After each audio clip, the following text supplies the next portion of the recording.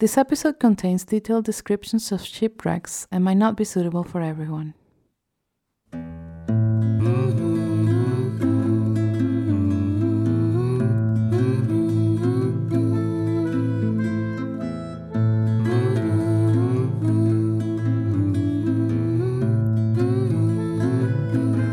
The year of 1912 was an interesting one in Falmouth.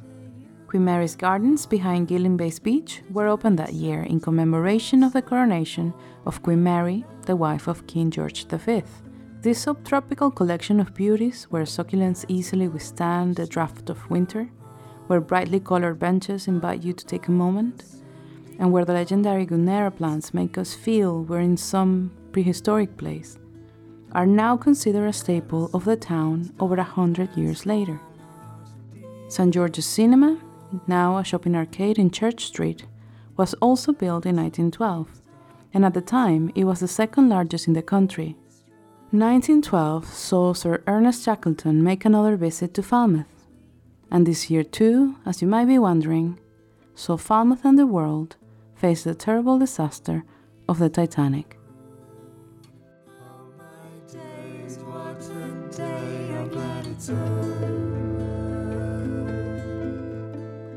With its long maritime and migration history, it perhaps comes as no surprise that the Titanic was carrying Cornish people across the Atlantic. Cornish newspapers frequently reported on shipwrecks or accidents at sea along the three coasts of Cornwall. But the magnitude of what was to come could not be imagined in advance. In this episode, we study how the Titanic news broke and how this affected Cornwall. We take a look at Cornwall's shipwreck history and what it is done in land for those who died at sea. And we tell the story of Henry Philip Creese, deck engineer and Falmouthian among the crew of the Titanic on its only unfaithful journey. My name is Sheresade Garcia Rangel, and this is On the Hill. In this beautiful December day, I am with Abigail Wincott, who's a colleague from Falmouth University, and she's helping me record here at the cemetery. We're going to try to find Henry William Creese and his father, Henry Philip Creese's grave down at the bottom of the cemetery. We are starting at the main entrance, and we're rounding the chapel that is used now for the equipment of the cemetery, and we're going to go down the hill to be able to find this grave. So we're going down this way? We are going down this way. We're following the shape of the chapel, and then we're taking the path that is immediately a little bit at the right of it, but going down the hill.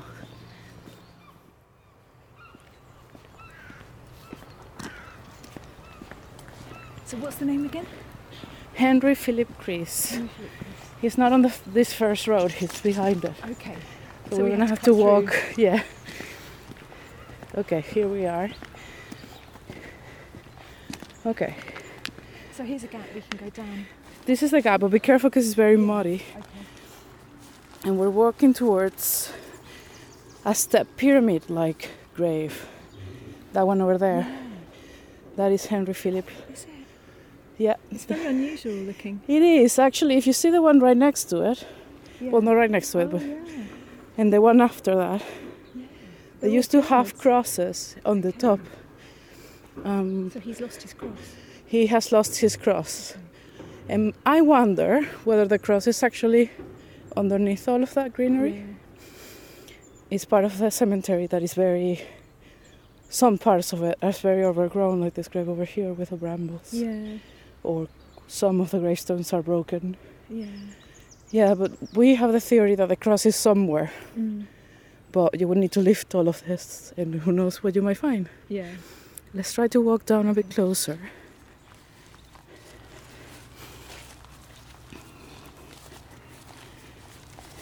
Okay, let's come over here. So here we are at the grave of Henry William Creese and his father, Henry Philip Creese. Actually, if you can see, it's already starting to crumble. It's made of brick. It's lifted off the ground by this kind of ancient brick. Yeah.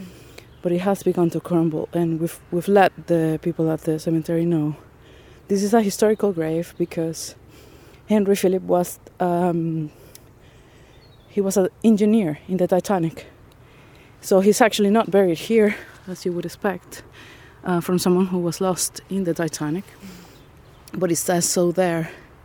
It says, in loving memory of Henry Philip, the beloved husband of Annie Napton Creese, one of the brave engineers of the RMS Titanic, who was lost at sea April 15th, 1912, aged 44 years. This is the story of one of Falmouth's own, a man about to retire and called into duty on that fated journey you know the story of. But this time, we're relating how the story of the Titanic anchors back to Falmouth and Cornwall, and how the news of the most famous shipwreck in the world broke in stages for the people anxiously waiting for it. For now, let's learn a little bit about Henry Philip Creese.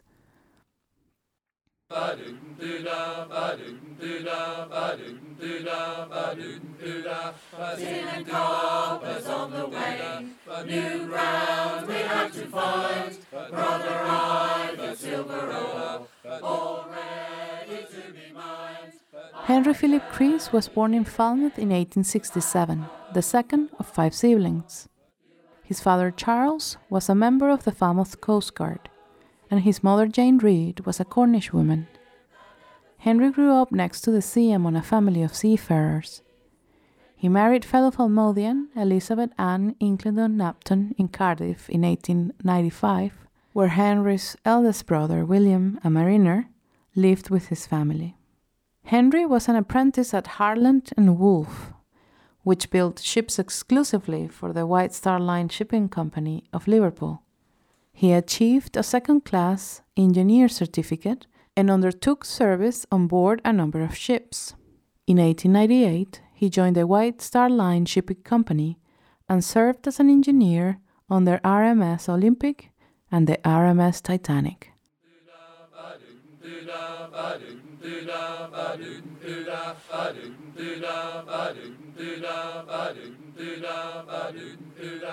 At 44, Henry was one of the oldest engineers aboard the Titanic. His experience would have given him some authority. Deck engineers help navigate ships and might take command if for some reason the captain becomes incapacitated. They also stand watch during various periods when the ship is at sea. Henry is highly likely to have been one of those overseeing the evacuation of passengers from the Titanic. Did he see that the lifeboats were filled in as orderly a fashion as possible? Was he one of those tasked with making unimaginably hard decisions when it became clear that there would be no time to wait for rescuing ships and that the lifeboats wouldn't be enough? Did he keep watch as the ship sunk under him whilst the lifeboats were set loose on the frozen sea? The Falmouth packet followed the history of the Titanic closely and made space available for Cornish victims. As a local man, Henry Creese's story appears in a couple of issues of the weekly newspaper. Lake's Falmouth Packet, 19th of April, 1912. Falmouth man on board. One of the crew of the Titanic is Mr. H. Creese, aged 44 years, son-in-law of Mr. and Mrs. Napton of Harbour Terrace. Mr. Creese, who holds a second engineer's certificate, was deck engineer on the liner. He has been in the employ of the White Star Company for many years, and was formerly on the Olympic and Adriatic. It was his intention to retire from the sea, but the officials of the company begged him to join the new liner and promised him promotion on the next voyage. Mr. Creese was born at Falmouth, being a son of a member of HM Coast Guard. Our representative called on Mrs. Napton yesterday and found her in a state of terrible suspense. She stated that her daughter was anxiously waiting for the names of the survivors amongst the crew and was fervently hoping that her husband might be amongst the saved. She refused to give up hope until the full list of survivors had been published. There is a photo of Henry Creese, dressed in his uniform, looking straight at the camera, clear eyes and clean-shaven face except for a mustache. He had postponed the decision to retire, perhaps until after this trip. How this must have widened Annie's, Henry's wife's, suffering as she held on to hope, waiting for the promise of a full list of survivors. Lakes Falmouth Packet, 26th of April 1912.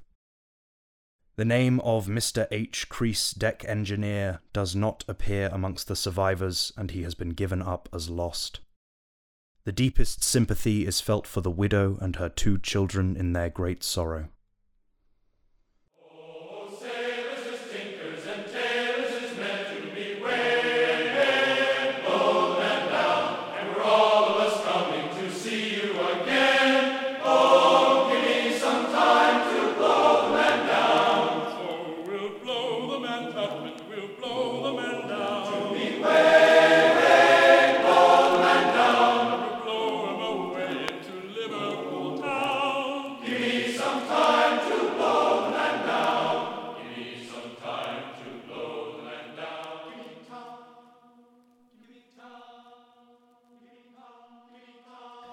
Henry's body, like that of many others, was never recovered.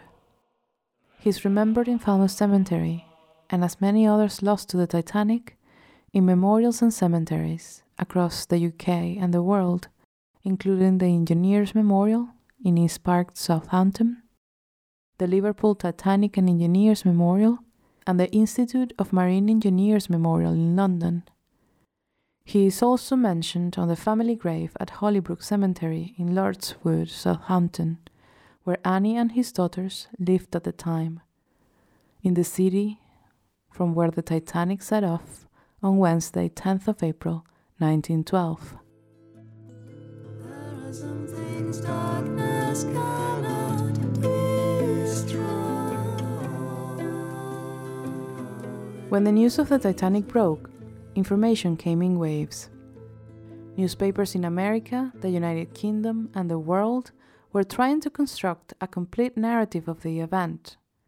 However, the news would come in fractions, in cables, at different times, and reprinted from other sources. Weekly newspapers like the Falmouth Packet were unable to keep up with the detail, dedicated as they were to cover this event fully, and by the time the Titanic sank, people had time to worry and react, and to wonder why this had happened and whether their loved ones were safe. With a history so much part of our popular culture, it's surprising to go back and to read how it was reported. The Daily Mail, for example, shows a 3-column spread on Tuesday, 16th of April 1912, a day after the Titanic sank, relaying confidently that no lives were lost. It goes on to share an official statement of the White Star Line Company, which had announced that all passengers were saved and that the Carpathia had picked 20 boats full of passengers, and that the Virginian was towing the Titanic toward Halifax. The article continues to reassure the audience, explaining from Montreal and New York how the transport of passengers to safety had been done successfully, and that the passengers were also en route to Halifax to follow their journey via train to New York.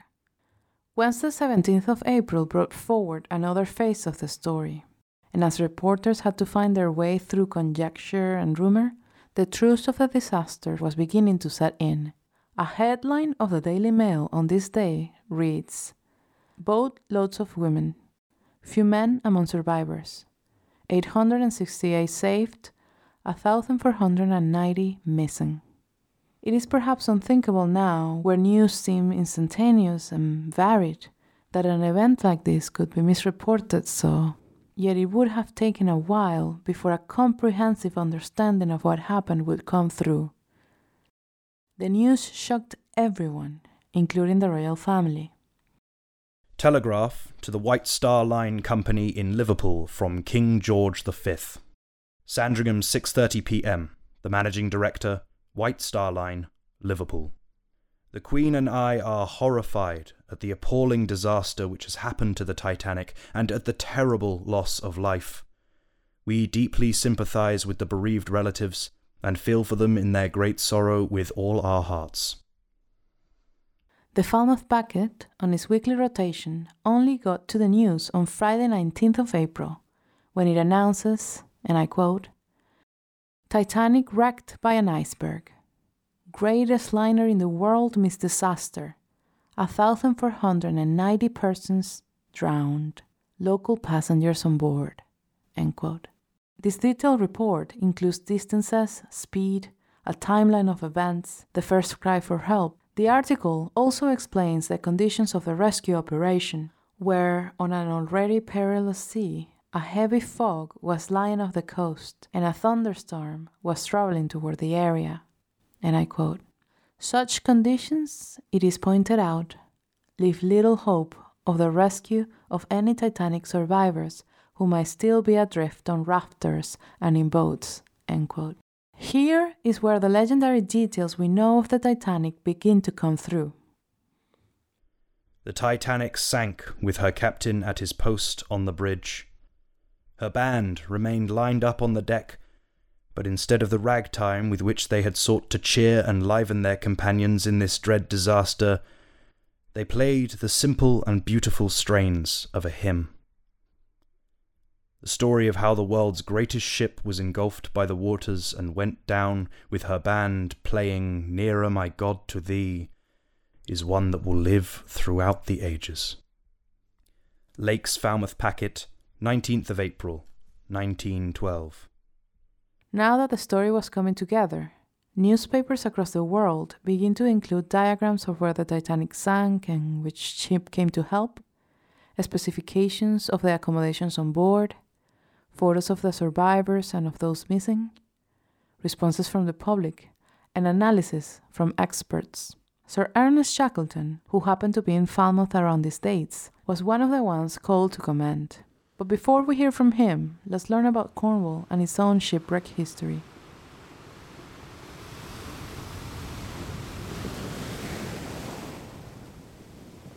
In 1856, William Turner captured a fanciful take on Falmouth Harbour in action. The famous painter's print shows Pendennis Castle in the foreground, melancholic, ancient, and almost unrecognizable. In his book The Levelling Sea, author Philip Marsden describes Turner's print by saying, and I quote, "The Tudor castles are widely distorted, and the scene is full of melodrama." End quote. This exaggerated version of Falmouth Harbour contrasts with one description we found in Sir Robert Rawlinson's 1854 report on the living conditions of the inhabitants of the borough. The harbour of Falmouth is a splendid sheet of water, presenting an area of some 10 square miles, protected by high lands so as to be a safe haven for shipping. Average spring tides rise 18 feet, neap tides about 7 feet. Heavy gales occasionally bring the water in 2 or 3 feet above the ordinary level of the tide. Robert Rawlinson, Esquire, Superintendent Inspector, 1854.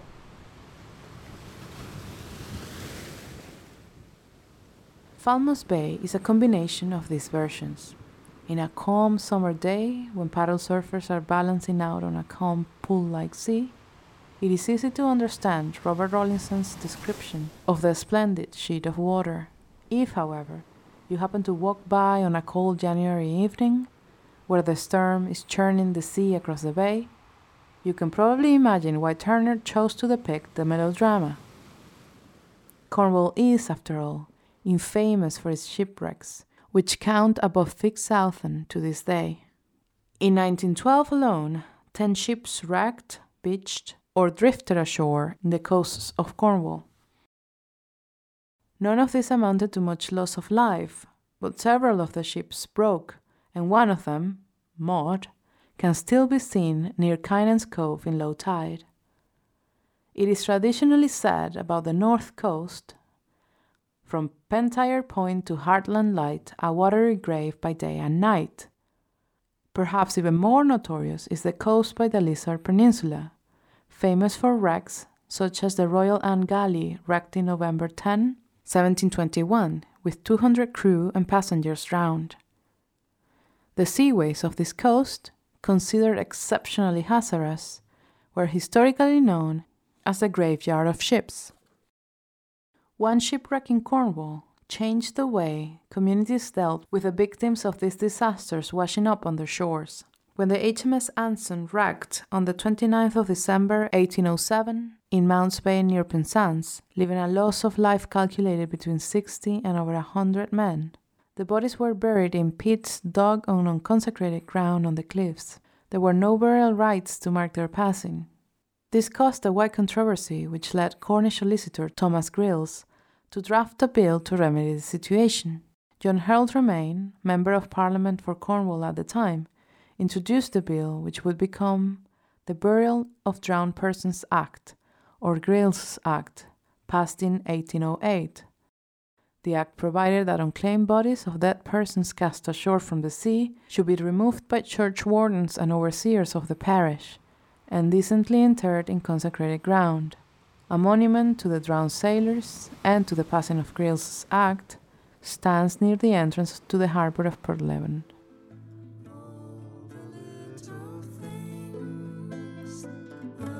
Of the 26th of April, 1912, Sir Ernest Shackleton, famous polar explorer and one of the principal figures of the so-called heroic age of Antarctic exploration, was visiting Falmouth and was invited to open the Falmouth Spring Flower Show.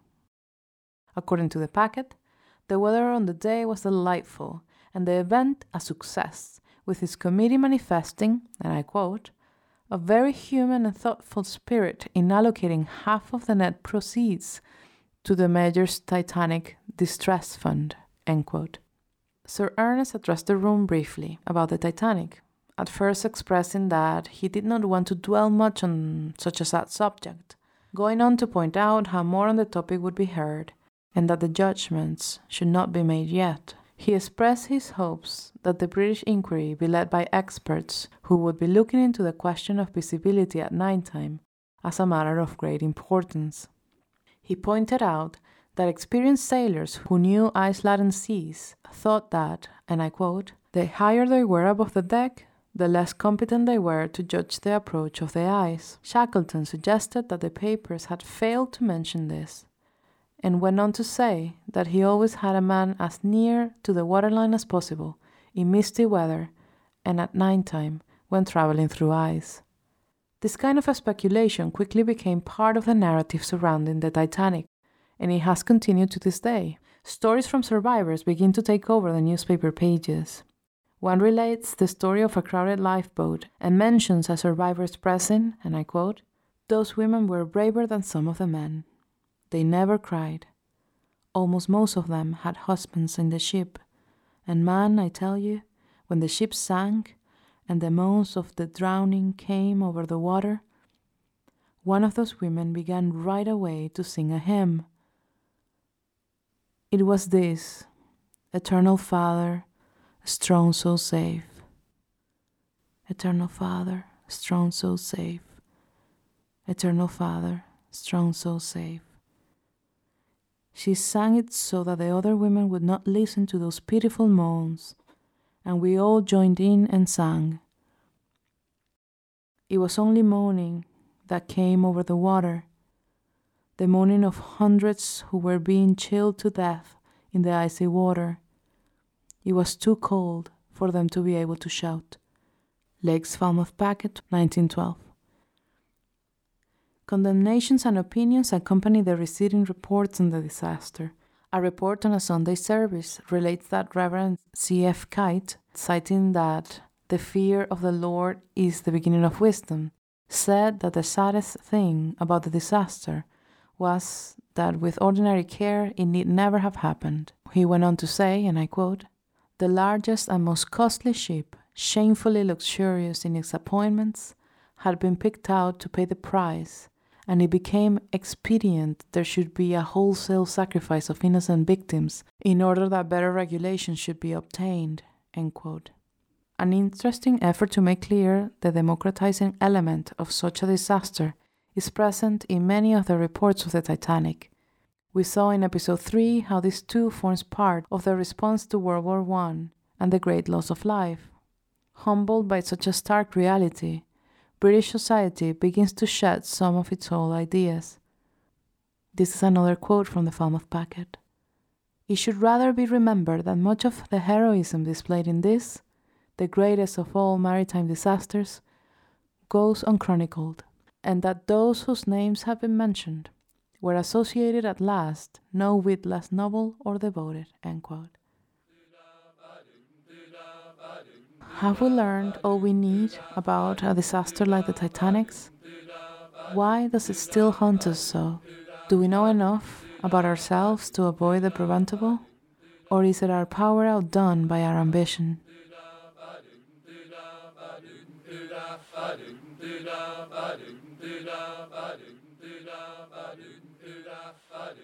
The murmurs you've been hearing are the voices of the Red River Singers, singing The Finest Ship, a song about the Titanic written by a member of the choir, Len Davis, who passed away in 2016.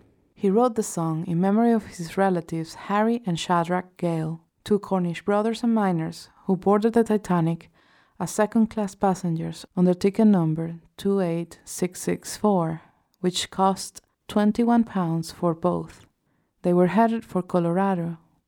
Their bodies, like Henry Philip Creese, were never recovered. There's a memorial to them in Calstock Churchyard. We dedicate this episode to Len Davis and all the victims of the Titanic. Here's The Finest Ship in its entirety before we share Adam's creative piece.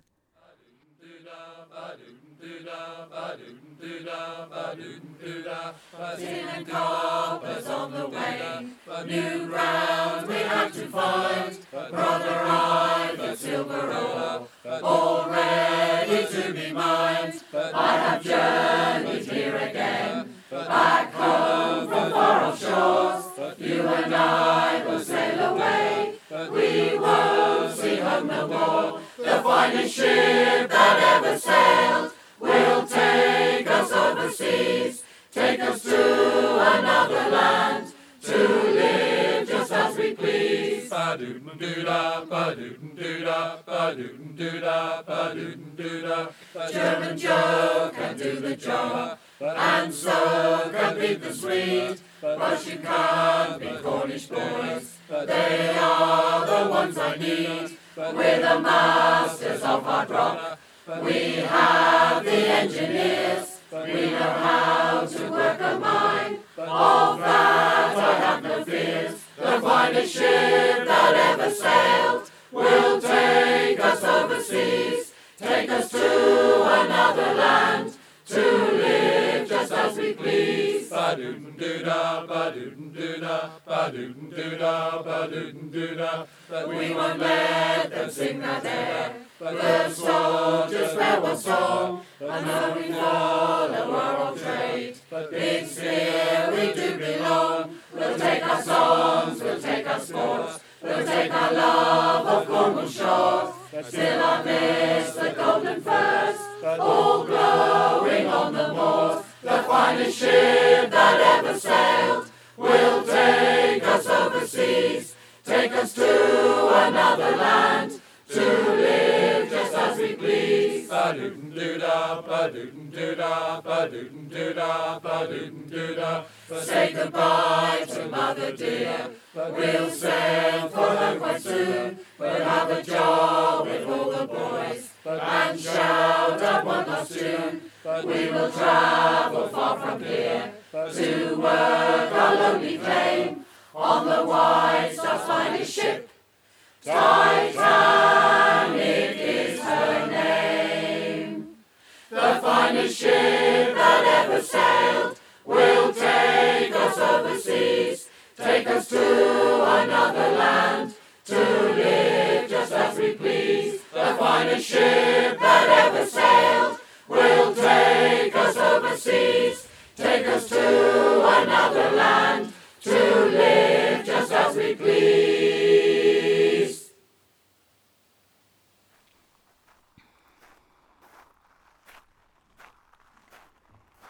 We will now hear Adam Dalton's creative response to the life of Henry Creese. To Jane Creese, Penny Cross, in Plymouth. From Henry Creese, second-class engineer, RMS Titanic, sailing out of Southampton on the 8th of April 1912. Dear Mamma, forgive me for not writing sooner, but I am only recently returned to port. I was honoured to be a member of the deck crew tasked with delivering RMS Titanic from Belfast, where Harland and Wolff built her, of course, to Southampton, where she'll take on board her first passengers in just a few days. As soon as I was back in port, I hurried home to my dearest Elizabeth and our two darling girls. Elizabeth, Dorothy and Gladys pass on their warmest wishes to their grandmother, hoping to see you soon. It has since been a busy time getting my trunk packed with starched shirts and everything I'll need to see me all the way to America, and I have only now, at the last moment, sat down to write you this missive. I say all the way to America, yet the voyage will not take as long as you might think. Only 6 days! Can you imagine a ship can carry 3,547 across 2,875 miles in just 6 days? Truly, the RMS Titanic is the greatest wonder of the modern age. The eighth wonder of the world, I heard one fellow call her. The RMS Titanic also has a tonnage of 46,328 tons and is 269 metres long. She's bigger than both RMS Olympic and RMS Adriatic. No wonder she is called the Titanic. A ship that big, the biggest the world has ever known, surely cannot be sunk. It would be like trying to sink Great Britain itself. Britannia truly does rule the waves. The newspapers and everyone call her the unsinkable Titanic. So, in 1 week from now, I will arrive in New York, Mamma. It is the other side of the world, nearly, and the farthest I have ever been from home, whether that be Southampton or Falmouth. The RMS Titanic will assuredly pass by Plymouth on its journey. I hope we will pass close enough to the shore for you to see us and wave. A ship as big as ours, I cannot believe you will not be able to see us, as we will all but block out the sun, maybe. Perhaps Father will also be able to catch a boat ride with his friends in the Coast Guard, so that they can head out for the impressive sight of the Titanic under full steam. I will watch for him anyway, and wave back. I am very much looking forward to seeing New York. They say it now rivals London in size, and that it has buildings almost as tall as the Titanic itself. The famous Statue of Liberty will be there to greet us too. We will be entering a world of giants, Mamma, like Gulliver arriving in Brobdingnag in Mr. Swift's novel. Elizabeth is excited to hear the latest fashions in New York. She calls it cosmopolitan fashion or some such. I do not think I have got the word quite right, but then I only need concern myself with my smart new uniform and keeping my buttons and boots shiny. I will no doubt buy her some American garment so that she may be the talk of Southampton. I am not convinced America can produce anything to match the finery of Manchester cotton, but Elizabeth assures me I am not fully informed on such matters. I shall leave it to her and the girls to navigate me correctly. Can you believe Dorothy and Gladys are also wanting of some exotic fashion items? I had expected them to ask for sweets or some other confection. Candy, I think they call it in New York. However, they are all grown up now. They have grown so quickly, Mamma. Dorothy is 13 already. She is about to finish school, and then, all too soon, she will be looking to find a position and marriage. It was only a blink ago that she was a babe in my arms. Perhaps it was only 2 blinks ago that you remember me as a babe in your own arms. 3 blinks for my dear older brother William, perhaps. I thank you, Father, and God every day for my fortune in having William as a brother. If it had not been for him securing that apprenticeship with Harland and Wolff all those years ago, I would never have found that opportunity to join the White Star Line shipping company and eventually the crew of the RMS Titanic. Standing upon the deck of the RMS Titanic, you truly feel the world moving beneath you. You feel like you are riding the world, that you have mastered it, and that you have become one of the lords of that world. It is a giddying feeling, naturally, but you should remember to be humbled by it as well, else the sin of pride carry one away with it. It always does to remain alert and respectful when it comes to the sea, it goes without saying, as the poor crew and passengers of the RMS Atlantic and RMS Republic learnt to their terrible cost.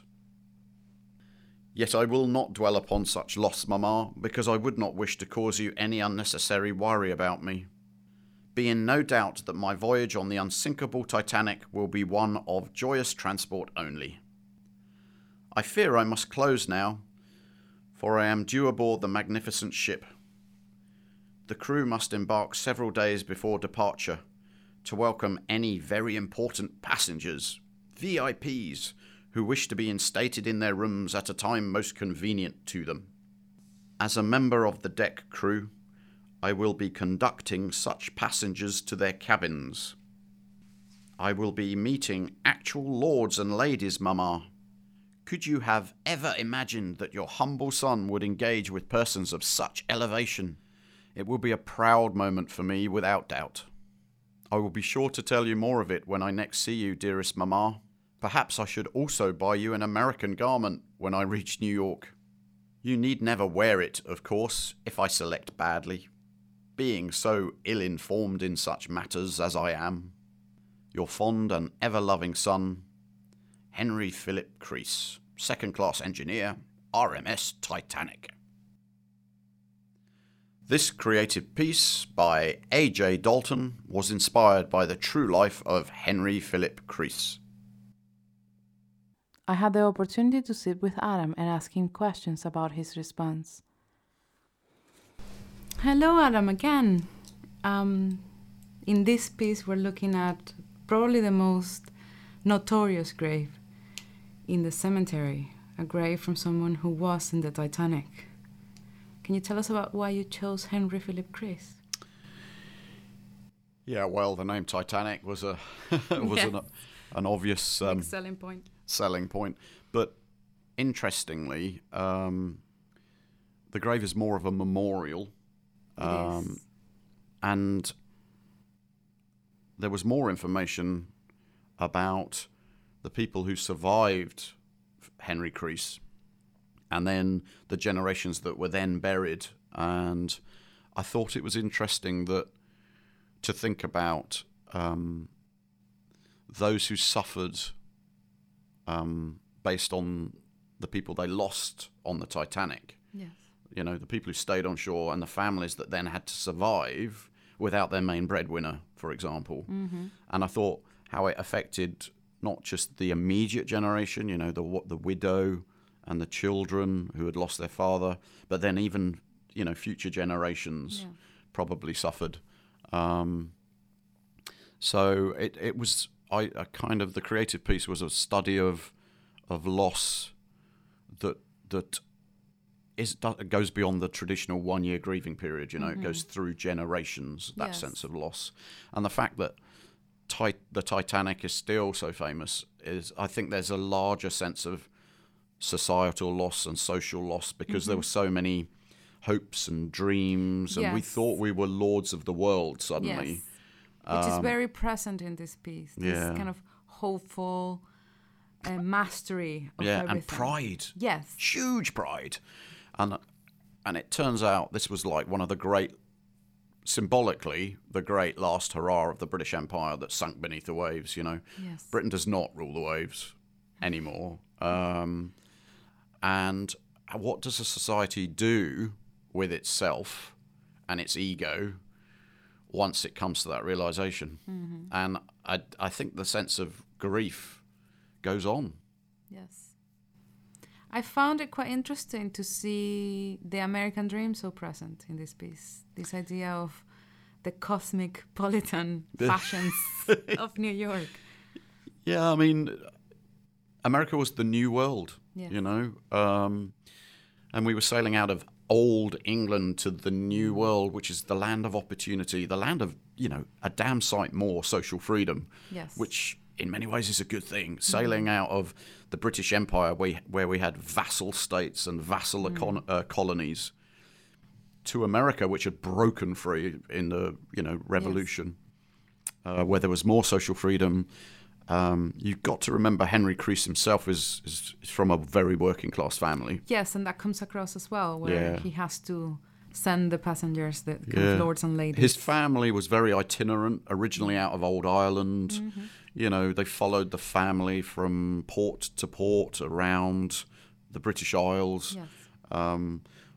doing a short-term job as a coast guard, moving on to probably involved in some sort of smuggling. I couldn't pin that down, but the father had to move on every 10 years. That was quite clear. I see. And he, turns up in Falmouth, working the boats. Not a rich man. The kids would not have been in school, so the kids would have had to start earning their own crust on the boats as well. And, that was a fait accompli. That was it. Yeah. The jobs are on boats. And there were 3 sons, I think, at least 3. One died younger. And they were all, from their teenage years off on boats, going to other ports, meeting girlfriends, future wives. And I mean, in some ways, it's, Falmouth was like a global port. It was. And a global village. And that's very represented in the cemetery, where we have someone laid at that time. Yeah, people from all around the world kind of end up in Falmouth and are buried there. And you're like, how did they get here? Yeah. And actually, Falmouth was a port of the world. And it was where old world meets new world. And, people with dreams and hopes set out. And then, sadly, came back to be buried. Yes, that's right. Back on their native soil, as it were. I quite like how this piece straddles this duality between foreboding and immediate tragedy and sadness, which you have from the Dear Mama. Yeah. Someone coming from the Titanic, as well as a touch of humor in things like the candy being called the sweets being called candy in America, or the Cosmopolitan that we were talking about earlier. I mean, the first bit of what you said, the poignancy and the sadness bit, the Titanic steals the limelight. Yes. And we died on the Titanic. They're a Titanic family, blah, blah, blah, blah. I really wanted to make it clear that the White Star shipping line had actually lost a number of passenger vessels. Right. Although it innovated and was building these huge passenger ships, blah, blah, blah, blah, blah, they'd lost the Olympic, the Atlantic. Hundreds and hundreds and hundreds of people died in that, and we never hear about them. That's right. And, their sacrifice actually enabled the White Star shipping line to refine the design of these ships and build faster ones and bigger and better. And they almost kind of, wrote off all those losses as, part of the innovation and just carried on. And then I think the Titanic was where financially and in terms of their ego and their ambition, which should have been checked earlier perhaps, it all came crashing down. But there's a poignancy there of generations of loss, which I kind of wanted to flag up. So I wrote a very poignant piece. And then at the same time, there were other ships that were extremely successful that, set the record for crossing the Atlantic. The Atlantic. That's not the Pacific. The The Atlantic. big one there. Yeah. World records. These passenger liners broke records doing that. And people who did make it safely to America, it was a land of opportunity in many ways. Changed many Not lives. all the ways, but in many ways. Yeah. And we began to shrug off quite a draconian, hierarchy-based British Empire, very class-bound. So for a working-class person like Henry, there was a sense of social transport occurring, That's right. Transporting himself socially. He was even, in some ways, a ship is a bit of a leveller in that, he was, socialising with lords and ladies and that sort of melting pot aspect that is famous for of America actually began on the Titanic. I say that. Yeah. I say that, but let's face it.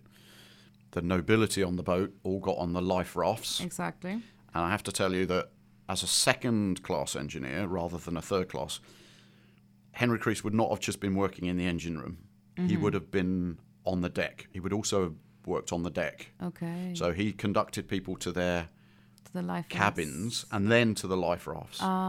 But he stayed on that boat. So he took the lords and ladies to safety. Yeah. He had to be, though, one of the last people off the boat. Of course. And, of course, there were no lifeboats left. And he died. So ultimately, the nobility was saved. The working class man was not saved. So I also wanted to celebrate Henry Creese. Yes. You know? It's quite a... Even though, obviously, we have the poignancy and the sadness there, we know with the word Titanic from the get-go where this is ending. I think you used it really cleverly in the sense of it's there, that foreboding is there, but if this was the last letter a mother would have of her son, there's still so much to celebrate there and to think about positively, like the daughters, the wife, the fact that he felt on top of the world.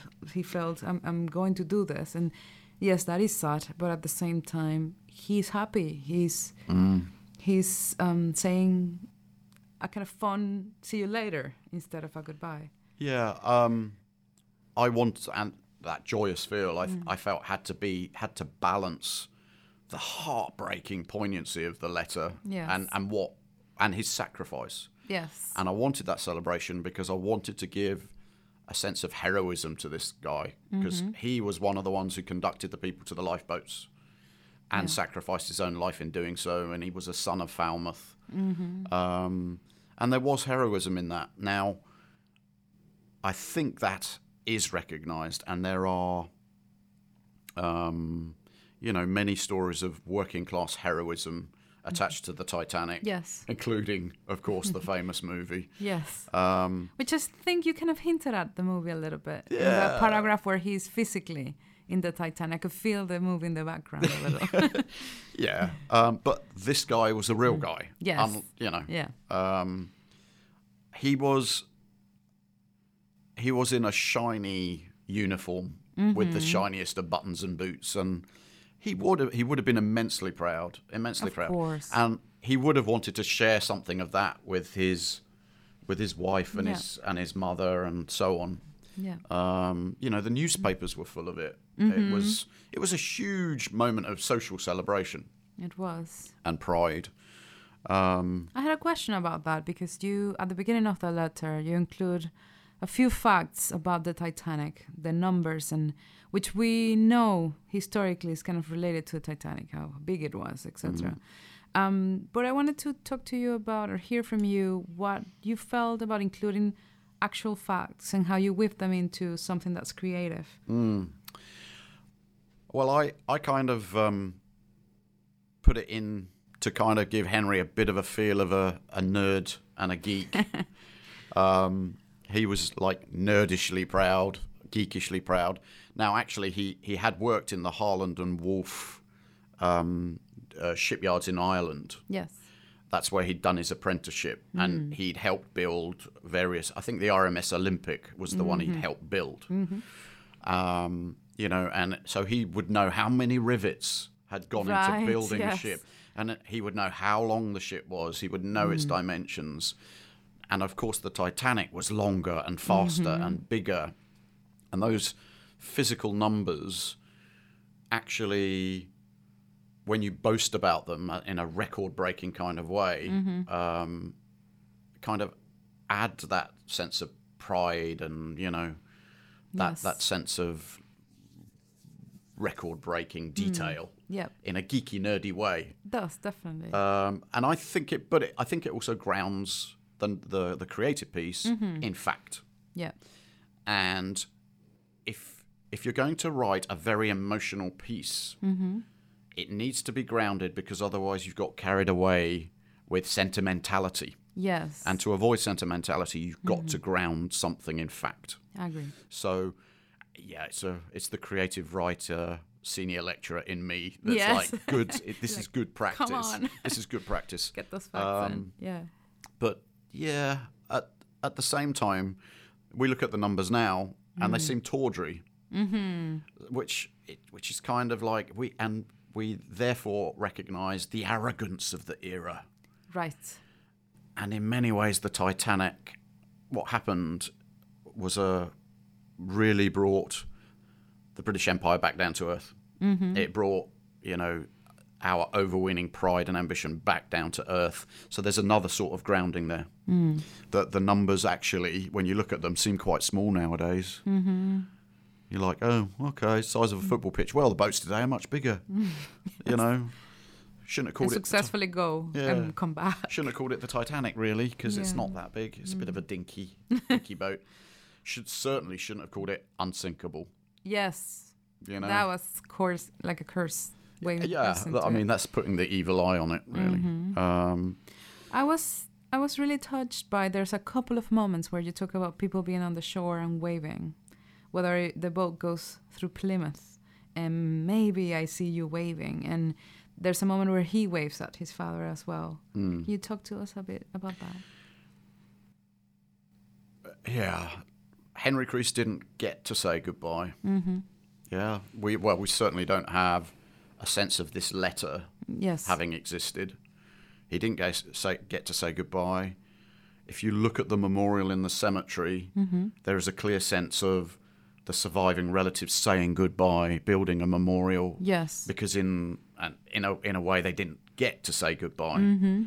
I also, we do have the black and white photos, and there are a lot of surviving images of the Titanic leaving dock, where the families are waving goodbye to those on the deck. Yes. In an excited way. But actually they didn't say a proper heartfelt goodbye, knowing that a tragedy was going to occur. And they were robbed of that important moment. They were robbed of closure. They were. And that's why the story of the Titanic still goes on, because there is a lack of sense of closure.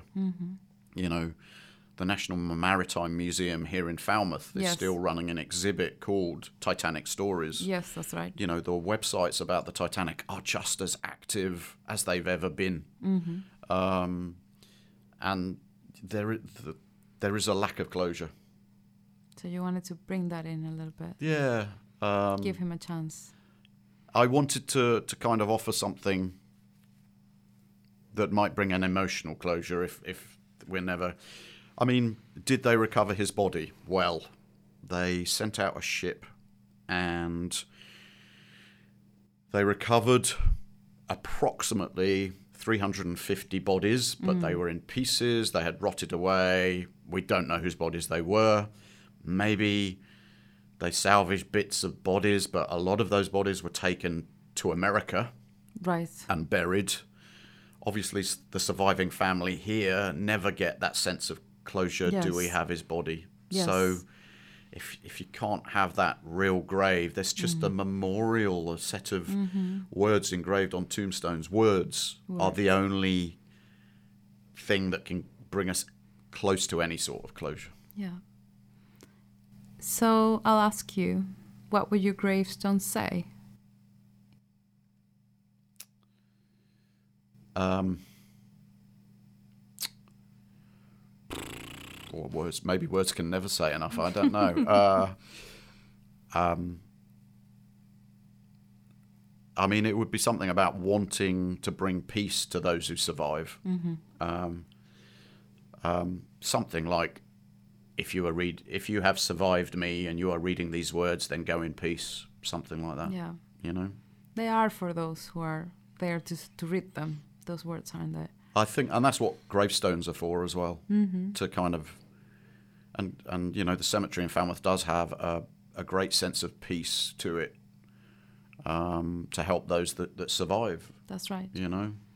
It's leafy. It's a beautiful location. Yeah, it's very breezy as well. Evocative, atmospheric, but lots of flowers in but very spring. still as well. Yeah, very still. Yeah. Well, many thanks, Adam. You're welcome. It was a pleasure. Thanks for listening to episode 5 of On the Hill. Thank you to the Red River Singers for sharing Len Davis' story and allowing us to play his song. Thanks Adam for sharing his creative piece and research about Henry Creese. Stay with us as in each episode we discover a new story, learn more about the cemetery, relate the historical account of someone who once lived, and share a creative response from one of our writers. Thank you to everyone who supported this project. We're very happy to be past 500 downloads, and we're looking forward to hearing more about how you relate to On the Hill. If you want to lend us a hand, tell somebody about this podcast. Continue to rate and review it, and subscribe to us on Apple Podcasts or wherever you listen to your podcasts. It really helps. Find us on Twitter at We Are On The Hill, or find us on Facebook at We Are On The Hill. On the Hill is written, recorded and produced in Falmouth by me, with the help of amazing local people and a host of talented writers. Research about Falmouth's response to the Titanic news and about Cornwall's shipwreck history by me. Research about Henry Philip Creese by Adam Dalton. Fragments from the Lake's Falmouth Packet and Sir Robert Rawlinson's report, read by Alex Horn. Creative piece by Adam Dalton. The Finest Ship by Len Davis was sung by the Red River Singers. This episode was edited by me. Our theme song is Precious Things by We Are Muffy. Join us again next month for our next episode. I am Sheresai Garcia Rangel, and this is On the Hill.